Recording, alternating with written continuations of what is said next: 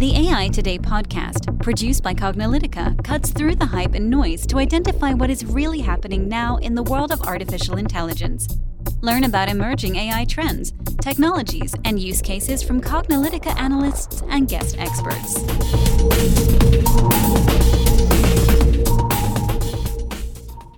Hello, and welcome to the AI Today podcast. I'm your host, Kathleen Mulch. And I'm your host, Ronald Schmelzer. Our guest today is Catherine Havasi, who is the Chief Strategy at Luminoso and visiting scientist at MIT. Hi, Catherine. Thanks for joining us today. Hi, I'm happy to be here. Yeah, welcome, Catherine, and thanks for joining us. So we'd like to start by having you introduce yourself to our listeners and tell them a little bit about your background and your current role at Luminoso. Hi, so I am currently Chief Strategy Officer at Luminoso. I was one of the co-founders, and really what I'm doing here is thinking about the future, both in regards to the products that we bring to market and in regards to how the technology that we're building affects the world around us. Well, great. Well, let's dig a little bit deeper. So you've obviously been in this AI world for a while, even before it got super hot, and I know that you're really focused on the whole space of natural language understanding. So we have some questions about that. But first, maybe talk a little bit about your background and your history in the space and kind of how you got into the whole natural language understanding, whole area of unstructured text. Yeah, no, I've definitely been doing it since before it was hot. I think it's a lot of fun now, and it's a really kind of an interesting experience to have so many people be talking about the things that no one wanted to talk about several years ago. So I'm very passionate about computers understanding language. I think for me, I'm really interested in how people understand language and how language works. So it's really always been an exciting thing for me to delve into this. I started formally working in this area at MIT in the late 90s when I co-founded the OpenMind Common Sense or ConceptNet project, which was the first crowdsourced project for AI. And we really wanted to grab things about the world that people knew and computers didn't. And, eventually I kept working on this. And eventually over time, I came and I ran the digital intuition group at the MIT Media Lab. And at that point in time, we really wanted to talk to the companies we worked with at the lab and figure out how their business problems could be solved by all this emerging technology. And I guess that's really where my passion is figuring out how emerging technology and everyday business problems come together. Okay, great. So I know that natural language understanding has made some great advancements in recent years, and I know you've probably been there for all of them. So you're, very well respected and regarded in this space. Can you share where the industry currently is with regards to the state of the art of natural language and what challenges remain to be solved?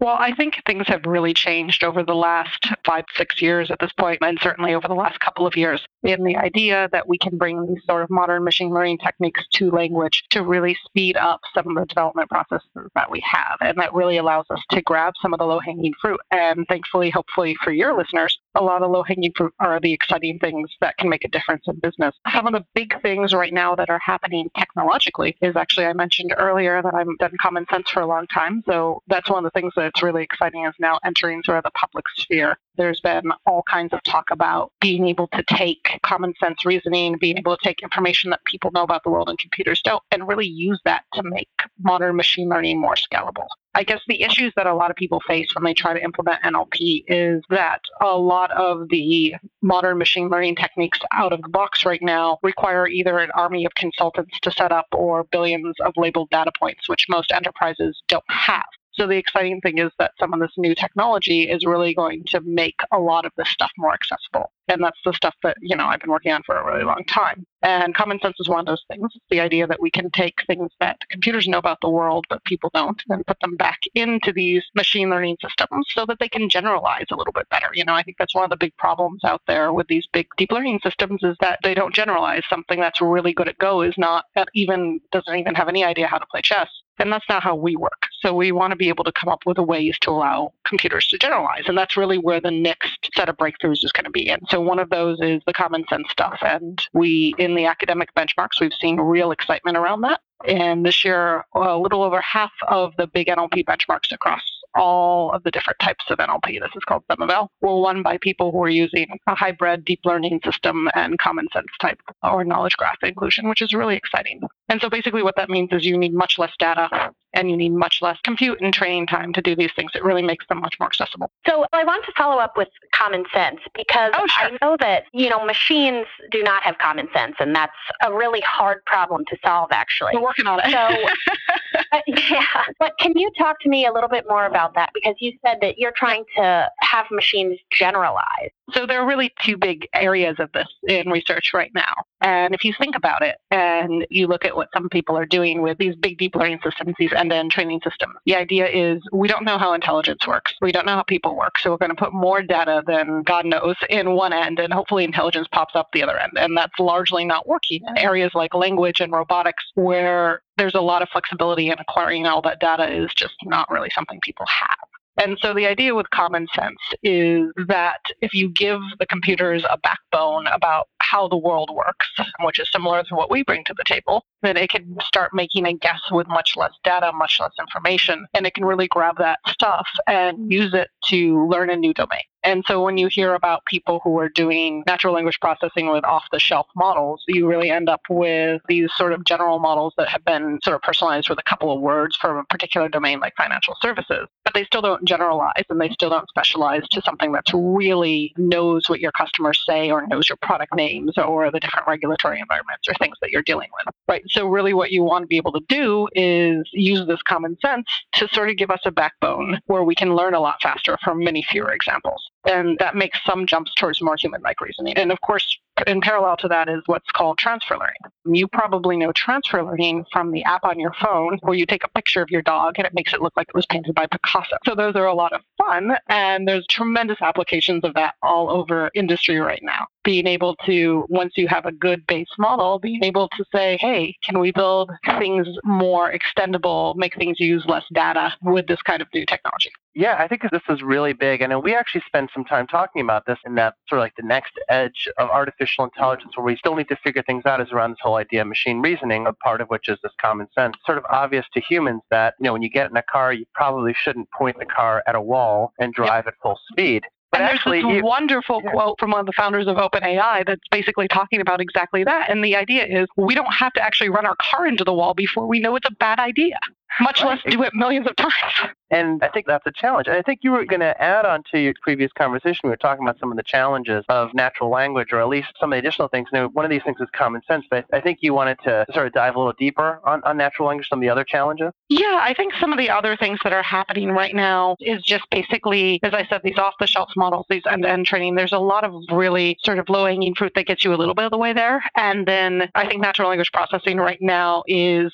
sort of in a space where people really need to say, these are not going to be the techniques that get us to the next level. We're going to need to build these common sense systems. We're going to need to build cognitive models. We're going to have to do transfer learning. I think transfer learning is really going to change not just NLP, but all of deep learning for the enterprise, because I think it's just so necessary. These large tech companies are the ones that have all the data. And even if we're talking about the Fortune 1000, they don't have enough data to be running the algorithm at the same level. And what's going to change the playing field is being able to do these without the same data constraints or the same compute constraints. I think that's going to be really important. Great. So switching gears to unstructured data, how do you see companies using technologies to discover and extract value in their unstructured text data? And maybe can you provide some examples of how AI can help make sense of this unstructured data, and maybe some interesting examples that you've seen and how it can help with ROI in general for these companies? Yeah, so I'm probably going to use a lot of examples from Luminoso. Well, Luminoso basically tries to help companies get more value out of their customer or employee feedback using advanced natural language processing. So this is both to help companies make better business decisions, both around employee retention and also around building better products and services, but also making processes around customer calls a lot more efficient. And I think that's the great thing about customer service in AI, is that it is a really easy place for companies to see value and to understand value. I think AI works best when people don't think it's a science project. And I think customer service is a great place for people to make inroads there, because it's very easy to understand, even if you aren't excited about AI, very easy to understand the implications you can have and sort of the ROI there. Give a couple examples. So we basically do two products. One is called Daylight. It's sort of, you take a batch of data. It can be surveys, it's omni-channel, it can be chat or whatever. You put it in, you can put in some KPIs that are important to you as well, and it will give you insight as quickly as possible in minutes, not months, to really help you drive business. And people use that to look at customer data and employee data. And the really cool thing is that it allows people to really speed up their cycles, right? So if you have an employee survey One of the things that we're seeing a lot of in the last year, which is really fun and interesting, I think a great trend, is that companies are starting to realize they have to listen to their employees. Now, this might seem like common sense. It's one of those things that like Forrester and Gartner says over and over again for years. But now, both because, tech companies have churn problems with their really, hard to recruit employees, but also because your employees are sort of the front of your company. And if you're in an airline or a hospitality industry, when people are happy, and I know this as a customer, you're happier as a customer when your employees of the company you're using are happier. And so the idea is we work with a lot of large companies, including one of the biggest retail companies that's out there in dealing with this. And their big idea is, how can we take what is the annual employee survey or the quarterly employee survey and really bring that insight up into real time?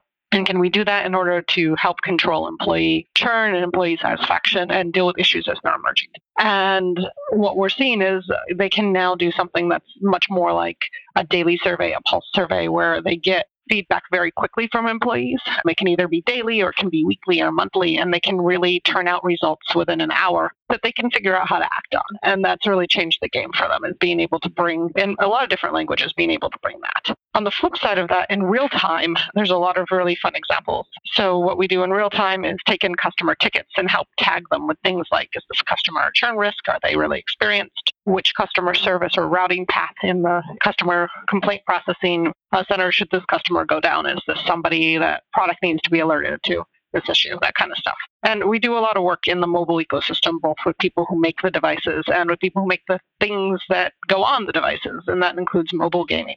And for me, mobile gaming is really always the most fun stories because they have crazy text and crazy users and crazy circumstances. And so when we work with several very large mobile gaming companies, sort of how it goes for them is the first thing they want to do is say, hey, can we use the self-help channel to address this customer complaint? Which is both a cost control and it's also a customer satisfaction control, because people would take a long time to get their answer back and they would get frustrated. And I was just honestly on the phone with an airline last night, and I can tell you, even if it's just a 15, 20-minute wait, you're like, okay, you said you were going to get right back to me. So what we are able to help them do is take about 40 to 50% of their calls and send it to a self-help channel. And that really both helps their customers get the answers they need, and also for them to be able to have their agents work on more high-value problems. And beyond that, we're more accurate in getting, and basically what we're doing there is looking at getting much more accurate with regards to where we're sending the ticket afterwards, which business workflow we're sending it down to. And then after we're doing that, there's this wonderful bucket that's called Other. And I love the Other bucket because it's usually where all the insights usually go and all the things people really want to know about go, because it's what you didn't expect. And so we're able to take the stuff in their Other bucket, Daylight product, to figure out which things need to be elevated to the product teams of these various games. Because when they do a rollout, problems will happen, and they release games in market regions where they have time to fix these problems before everybody calls them and everybody tries it. So they'll roll it out globally, starting with places that, they're going to get customer feedback, but they're not going to get mountains of customer feedback. And so it's really exciting to see them be able to take this to really say, which bugs are we going to fix that are going to cause us real ROI with regards to how many calls are coming in. Mm-hmm. Well, this is great. These are definitely great use cases. I know that a lot of companies have a lot of unstructured text and data. I know people cite that, most companies have at least 80% of their total information is in unstructured format. Some companies up to like 98%. You look at insurance companies, and banks, they're awash in all that sort of information. I know that they're looking to extract some value. And I think that's sort of the challenge, given that technology is here, what do you see as the primary challenges, to actually getting many of these companies to adopt these AI machine learning approaches toward natural language understanding? What do you see from your experience and from your interactions with customers as the things that are getting in the way of making this sort of ubiquitous? I think a lot of companies tend to treat AI, or companies that are just starting out, and think about AI as a science project, right? You do a POC with maybe an innovation team and you don't have a good plan for what happens if it works. And the world is at a place where right now it's not that, you're trying AI to try AI. It's that AI is becoming part of everyday business workflows, and it's becoming accessible and usable by people who have business degrees and who don't know that kind of stuff. And it's really important that business users don't think that AI is too complicated. And it's really important that folks who are trying to bring AI into an organization know that the best way to succeed is to have a plan for what happens when it works and to really get the buy-in and see it as, hey, I'm not buying a customer service solution with AI, I'm buying a customer service solution. I'm not buying a spreadsheet with AI, I'm buying a spreadsheet, right? And as time goes on, AI is going to be part of the fabric of what we do. And, integrating it into the way the business runs is just going to be what has to happen. And the companies we see succeeding are the companies that think about it in that way. Mm-hmm. That's good. Well, that's definitely, I think, one of the challenges I know in our training. We do training at Cognilytica. We spend a lot of our time telling people to actually just skip the proof of concept that, we know that the technology works in abstract. The idea is to actually get it work in reality. Oh, goodness, yes. I mean, it's just, people need to see it work on their data. I think we're seeing a lot less of that actually in the last year. In the States, people have started saying, oh, hey, yeah, we believe it worked. It worked for these other folks. We believe it's going to work. And I see that as a real sign that, hey, people are starting to adopt this. People are really starting to think about this at a high level. Great. This has been a great podcast. So I want to wrap up by asking, a more general question of where do you believe the future of AI is in general and its applications to corporations and beyond? So we have a long way to go. There are places, as I said, like customer service, where there's a lot of exciting low-hanging fruit that can make ROI differences right now. And then there are really big problems, right? If we think about it, you said in the beginning, common sense is really hard. It is. It's very hard. And I think being able to do the sort of thing that you would need to do anything from a real intelligent agent, not the kind that we have right now, to something that's more, an assistive robotics or any of that kind of stuff, we're going to need a lot more. And that's both being able to figure out how to tie together different types of AI programs, being able to have natural language grounded in the physical world. We don't have anything like that right now. We don't have any of that information. Being able to do more cognitive reasoning, right? If I'm talking, again, to go back to the airline example, because it's in my head from trying to make a reservation last night, if I'm talking to a chatbot and the chatbot misunderstands me, the only thing that happens next is that everybody bows out of the conversation and we start over, right? That's not how people work. And we're going to need to really invest in much more, as you said, in the beginning. I come from sort of the more Minskian side of things. We're going to need to invest in cognitive models and understanding how people think and higher level reasoning. And these are all hard things, right? So there's a plateau of where the low-hanging fruit at, and it's going to make a lot of value for businesses in both the short term and the long term. But if we really want to push AI forward in the long term, we have to start thinking about the hard problems. Well, that's great. Well, this is definitely something we're keeping an eye on. We know that AI is this interesting paradox because it's at the same time continues to be new technology that we are always trying to figure out how to implement, but at the same time, it's older than computing itself. AI goes back to the beginnings of computing. It's like the oldest new technology there is. So I have this feeling we'll be continuing to talk about a lot of this, which is why we're so excited to have folks like you on this podcast who have been involved in this, not just in the, as it's been sort of hot in the recent couple of years. You've really been involved for many, many years on all this stuff. Oh, thank you. This has been fun. Thank you. Well, really, just wanted to thank you again for joining us on this podcast. Really appreciate your participation. Yeah, and thank you for having me. Yeah, thanks for joining us today. And listeners, as always, we'll post any articles and concepts discussed in the show notes. Thanks for listening, and we'll catch you at the next podcast. And that's a wrap for today. To download this episode, find additional episodes and transcripts, subscribe to our newsletter, and more, please visit our website at cognilytica.com. Join the discussion in between podcasts on the AI Today Facebook group, and make sure to join the Cognilytica Facebook page for updates on this and future podcasts. Also, subscribe to our podcast in iTunes, Google Play, and elsewhere to get notified of future episodes. Want to support this podcast and get your message out to our listeners? Then become a sponsor. We offer significant benefits for AI Today sponsors, including promotion in the podcast and landing page, and opportunities to be a guest on the AI Today show. For more information on sponsorship, visit the Cognilytica website and click on the podcast link. This sound recording and its contents is copyright 2018 by Cognilytica, all rights reserved. Music by Matsu Gravas. As always, thanks for listening to AI Today, and we'll catch you at the next podcast.